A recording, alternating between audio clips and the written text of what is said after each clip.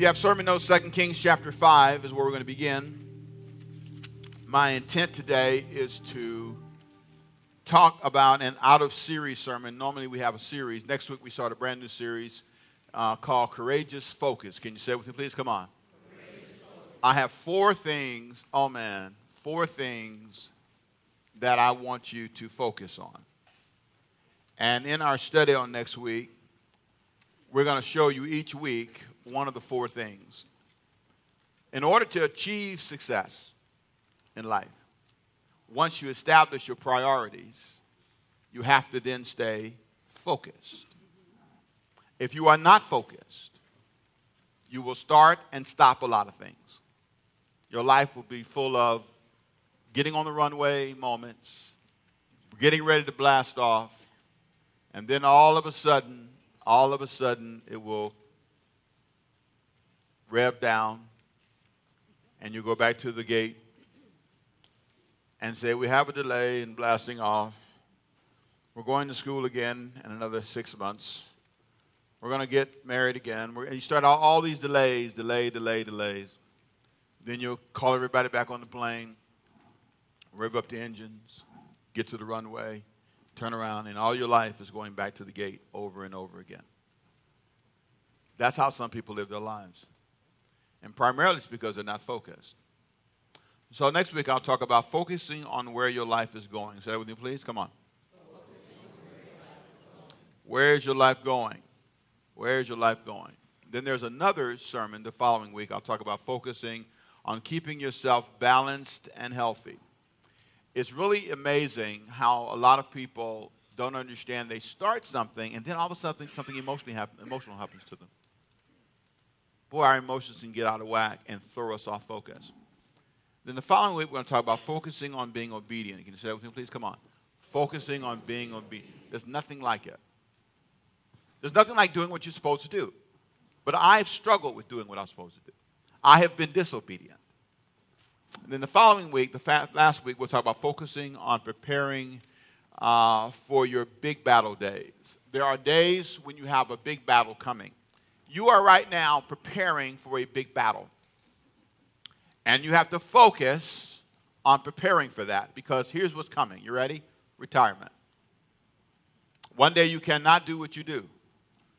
One day you will not have the job you have. One day you will not be able to run as fast.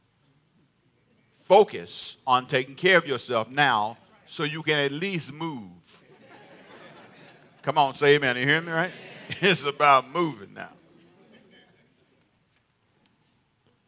And these are the years you can prepare for that. These are the years this church can prepare for the next 20 years. You prepare, start today. And you have to focus on that. I am focused on this because I am preparing for being 90. I'm focusing on this because I am preparing for the day I will not have this job. That's why I'm saving money. That's why I'm focused. Because I'm clear. I don't want to be a person who is unhealthy, no money, and nobody to help me. That's called no dignity. Feeling bad about yourself and struggling. And so I'll introduce you to a book that I'm reading that is incredibly helpful to me. On this whole the idea of being a person who is, and you're such book people. Whenever I say a book, you look at me and say, what is the name of the book, right? Is that what you're saying? I hear you. And I can't hardly look at you folks without saying the name of the book, because you just are such book people. It's called Emotionally Healthy Spirituality. Say that with me, please. Come on. Believe it or not, it's one of my first textbooks in our new study program I'm in. Peter Scazzaro is his name. It's S.C. Scazzaro. And Emotionally Healthy Spirituality talks about how a lot of people are spiritual, but they're unhealthy. Their approach to it is unhealthy. You know some saved people like that. Say amen if you know them. They're real saved, but not real smart sometimes. Well, that's coming down the road, so let's get where we are today. Open your Bibles to 2 Kings chapter 5. This is the out-of-series sermon. And if I can, for the next 20 minutes, just plow with me through this one topic. Repeat with me, please. Say, the power of a moment. Have you ever looked at your life and said, what happened to my life? What caused my life to change? Normally, it happened in a moment. If you go back, there was a moment in your life that marked you and changed your view. So what is the moment in your life that you can go back and say, this moment changed my life forever? The big question is, what is the moment that's going to come in your future that will change your life? Who are you going to meet? Is it a friend? Is it a class you're going to take? Is it a program you're going to watch? Is it a sermon you're going to hear? What's going to happen to you in the future? I believe a moment can be a season in your life. A moment can change the way you view church, the way you view God, the way you view men, the way you view women. A woman once told me of a story of her husband being in a store, and I've told this many times before, and she said that in that moment she was pregnant and she was in the store and she asked her husband to buy a push-up ice cream. And he looked at her in the store and said to her out loud, you always want something. You always want something with your lazy self. And in that moment, she changed. That was the moment. She put the ice cream back, and she went to college and finished and got a degree and became a top executive making a whole lot of money. And she tied it to that moment in that store over that push-up ice cream. A moment can change your life. I want to take you to 2 Kings chapter 5, and I want to show you a series of moments, starting in verse 9. The star of our program, our story today, is Naaman, who is a Syrian leader who has a problem. He's a leper. Now, we don't really know much about the kind of leprosy he had, but obviously it was one where he still could kind of mingle with people. Leprosy often would isolate you. We don't know whether he got leprosy after he became a leader. We're not sure of the details. All we know is he has leprosy. And he has this little slave girl from Israel that they have captured, and she is talking to his wife, and one day says, if my master Naaman was in my country, we have a prophet named Elijah who could heal him. Well, she tells him, he gets excited, and he decides to go to Naaman. Now it's time to go to Elijah. Now understand, when the slave girl said that to his wife, a moment happened. Hope, faith rose in her heart, rose in his heart once he told her. And everybody now in the family is excited that there's this amazing guy that could heal my husband of leprosy. Imagine what it's like to walk around and people are looking at you. Imagine what it's like to have an issue that everybody can see. It's one thing to have a physical challenge that nobody sees. It's another one to have one that everybody looks at you and says, what is that? Is that contagious? Should I shake your hand? This is a guy who's accomplished, he's successful, but he's a leper. Sometimes you can feel that way. You've done 3 or 4 right things in your life, but you feel like a leper. And so here he is now, all excited. He packs up his stuff, takes his servants a bag of money and some clothes, and he's going to honor this man. He wants help. And so when we pick up the story in chapter 5, verse 9, he's arrived at the man's door. And I want you to listen to this moment. It's a life-changing moment. Chapter 5, verse 9 of 2 Kings. Then Naaman went with his horses and chariots, and he stood at the door of Elijah's house. Imagine the moment. I'm here. This is the guy that can heal me. No more shame. No more embarrassment. No more explaining that I'm not going to hurt you. And Elijah sent a messenger to him, saying, go and wash in the Jordan 7 times, and your flesh shall be restored to you, and you shall be clean. Now listen to this. Naaman's going to have a moment. Another moment. You ever been disappointed? You ever had an expectation? Listen to what he says in verse 11. But Naaman became furious, and he went away and said, indeed, I said to myself. Repeat that with me, please. Say, I said to myself. Listen to what he expected. He will surely come out to me. He's at least going to come outside. I didn't expect to go in. I expected him to come outside. I am Naaman, a man of authority. I know we're enemies, Israel and Syria, but I expect you to at least come outside and acknowledge me. No, you send some little geek to come outside and tell me to go dip in the river. And I was assured that he would stand and call on the name of the Lord his God and wave his hand, listen to this now, over the place. Can you say that with me? Come on. Over the place. and healed the leprosy. Obviously, it was one place on him that was more distinct than others. I thought he would come out and I thought he would wave his hand and say, in the name of God or something. No, he doesn't do that.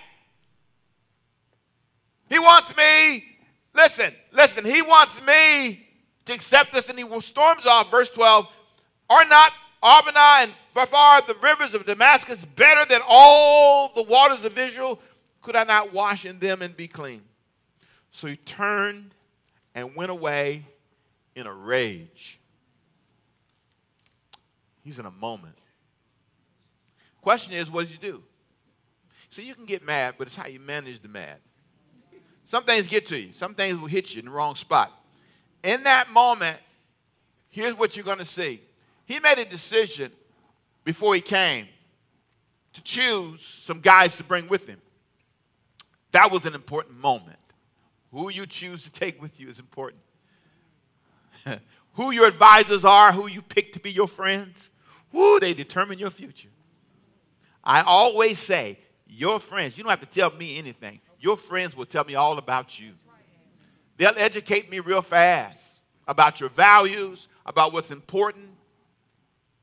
And so, verse 13, listen carefully to this now.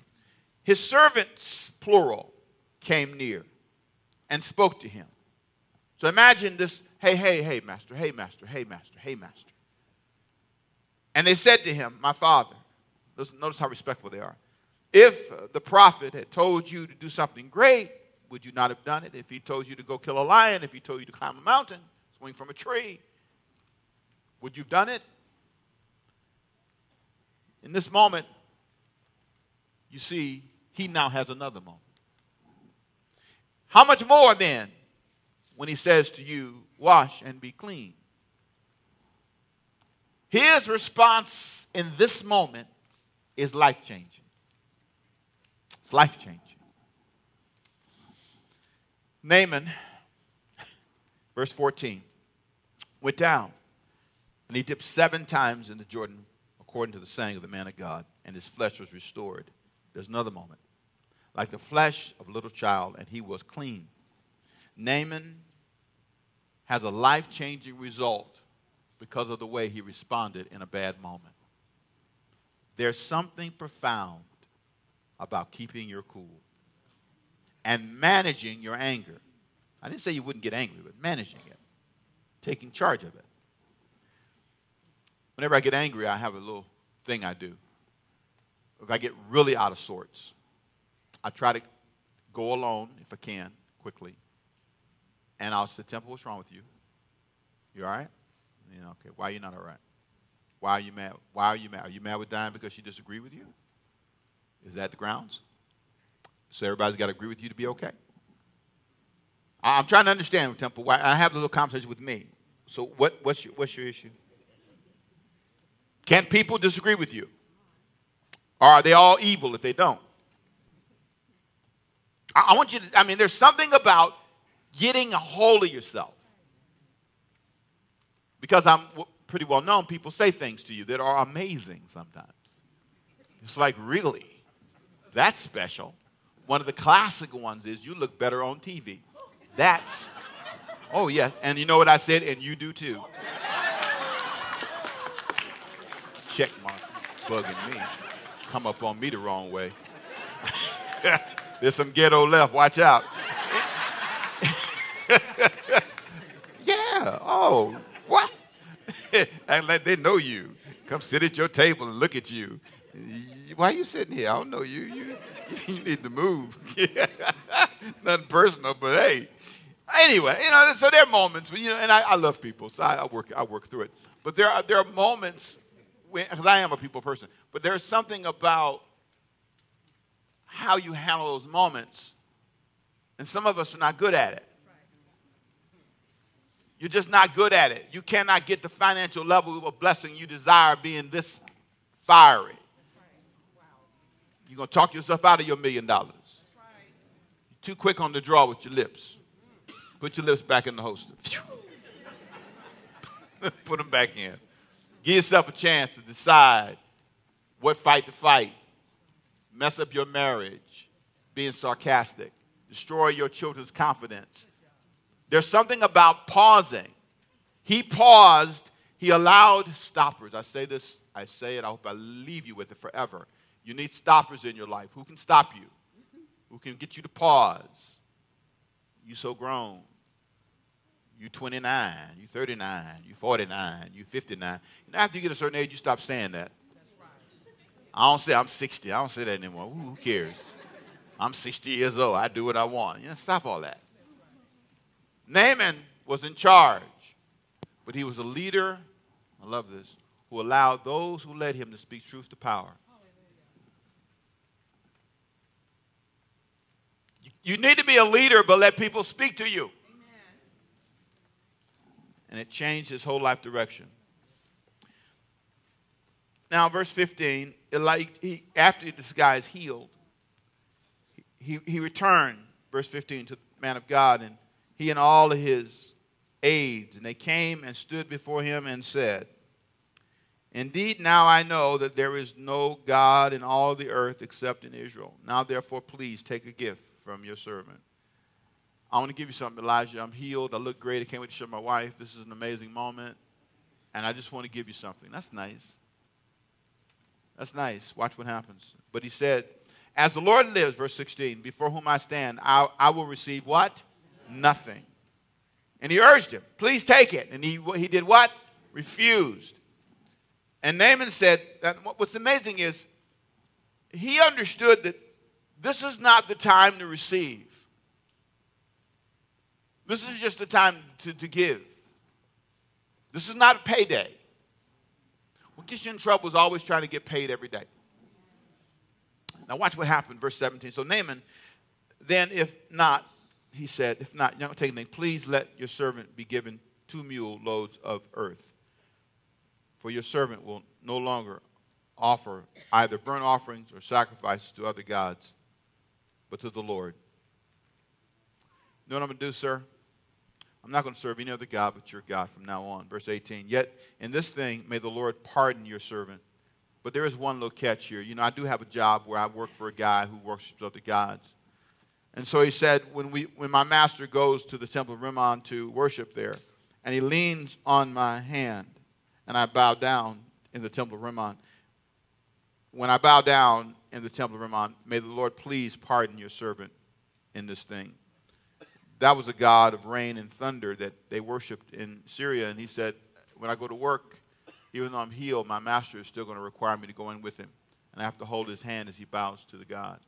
But that's not me bowing. I love the fact that he says it, and this is a life-changing moment for Elijah. A life-changing opportunity that he turns down. This money could have changed everything for him. This money could have made his life easier. But every day is not a payday. Can you say that with me, please? Come on. Every day is not a payday. Every day is not a payday. I believe in paydays, but every day is not a payday.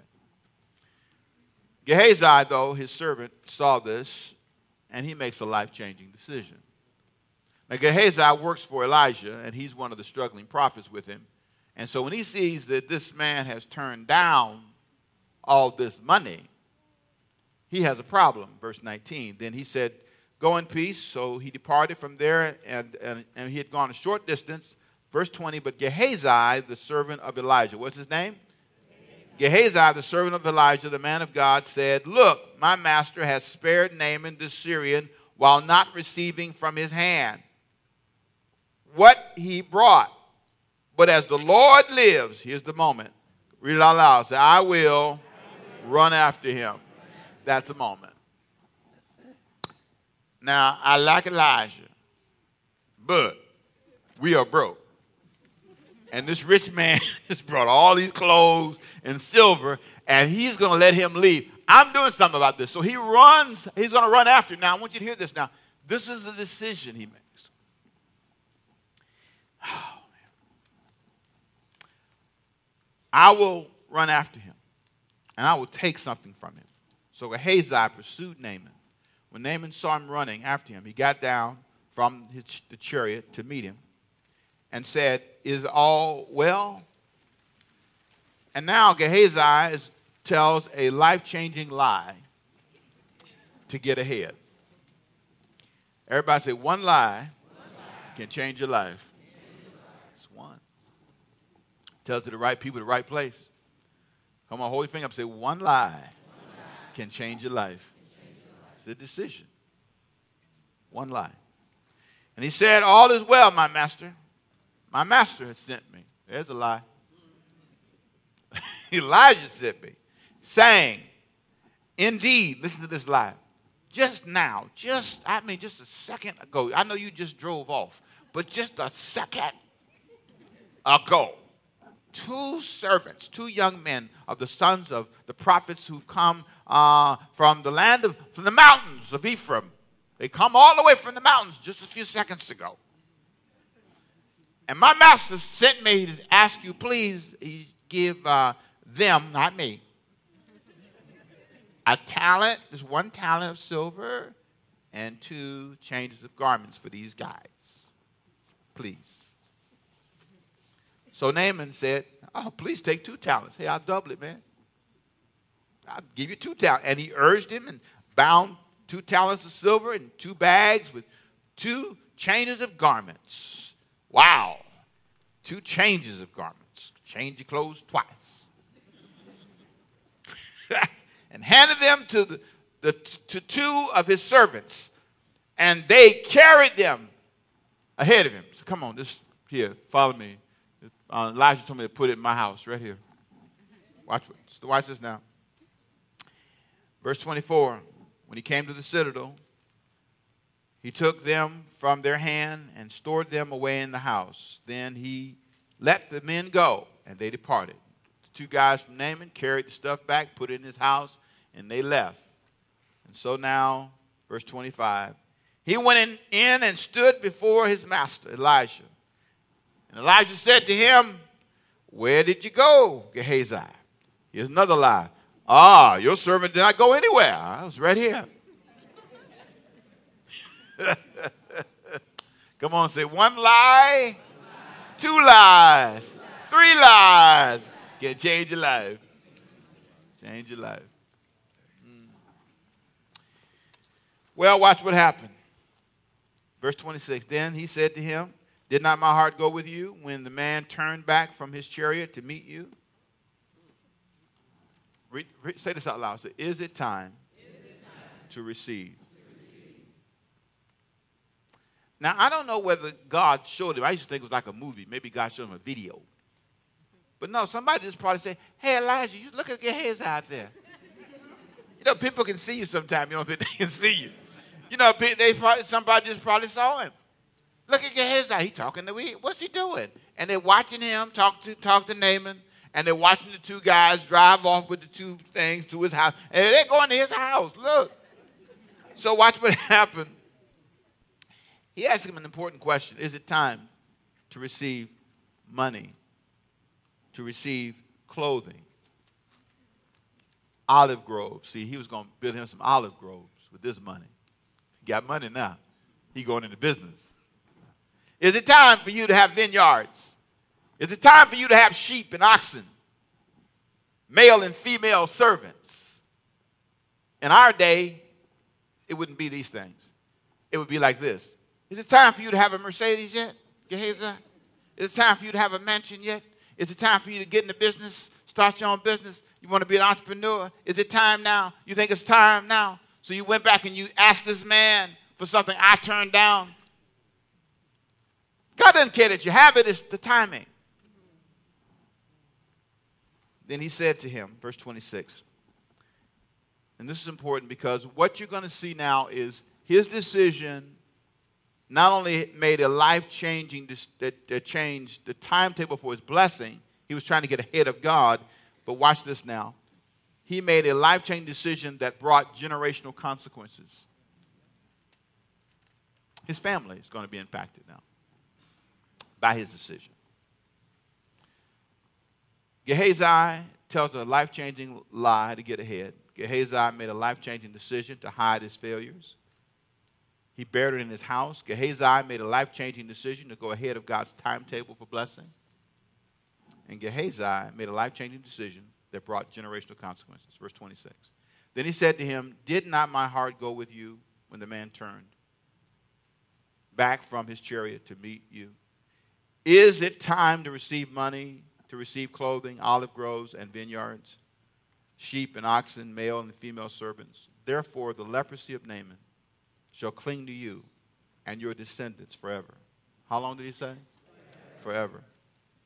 Forever. That's a big word, isn't it? My little grandbaby used it on me the other day. 3 years old. Somewhere that Diane, Christina, and her mom was going to go. Just the girls were going to go. And I said, well, can I go? She said, no, Pop. Only girls forever. Oh, forever. That's a big word for 3. Forever. No Pop-Pops. No boys. What's it like when your family suffers from alcoholism forever because you never got a hold of your drinking? Drugs forever. Give you a reason to stop. Your grandkids are going to be druggies too. And they may not be able to control it like you. They may not be able to hold a job and pretend they're okay like you. Give you a reason to think about smoking. Your great-grandkids are going to smoke forever. They won't have the faith to believe they can stop either. Forever. It's a big word, isn't it? They'll run from relationship to relationship forever. Forever. How can you not know the power of a moment? Father, help us today. Connect this truth to our lives. If we decide this moment to change our lives, it could change generations. The decision to obey God, to not believe the lies, can change our life forever. Help us in this moment think about what we're saying. In this moment, help us. Help us to realize how important this moment is. Gehazi lost sight of it. We can't let that happen. In the name of Jesus, we trust you, oh God, to help this be the moment we change. I want to pray a prayer, and I want you to think about this prayer and see if it applies to you.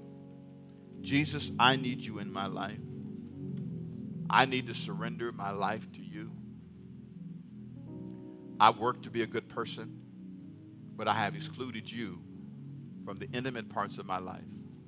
I now make a declaration that I want you to be the Lord of my life. From this moment forward, I ask you to be the Lord of my life. I ask you to touch me in a very real way. Help me, oh God, become the person you want me to be. I surrender my life to Jesus. I surrender my habits to you, the ones that hurt me, the habits that are harming my body. And I ask you for the courage to face those courageously and to set a new trend in my family. But I want to start by giving you my life. I want to start by surrendering my life to you and say, Jesus, be the Lord of my life. With every head bowed, every eye closed. If you would say that's the prayer for you, you want to give Jesus your life, I just want to know who you are so I can continue to pray for you. Raise your hand. Say, that's me, Pastor, you're praying for. 1, 2. Anybody else saying, pray for me? 3, 4, 5. Anybody else? 6, 7. Anybody else? I see more. Thank you. Father, touch these whose hands are up and some whose hearts are up. Let this be a moment when their lives change, both here and at home. Wherever they're watching from, may this be that life-changing moment, just like Naaman standing on that porch. I pray, God, that we would say, I don't mind dipping in the blood of Jesus, dying to my old life, and letting you change me. In Jesus' name. Everybody say amen.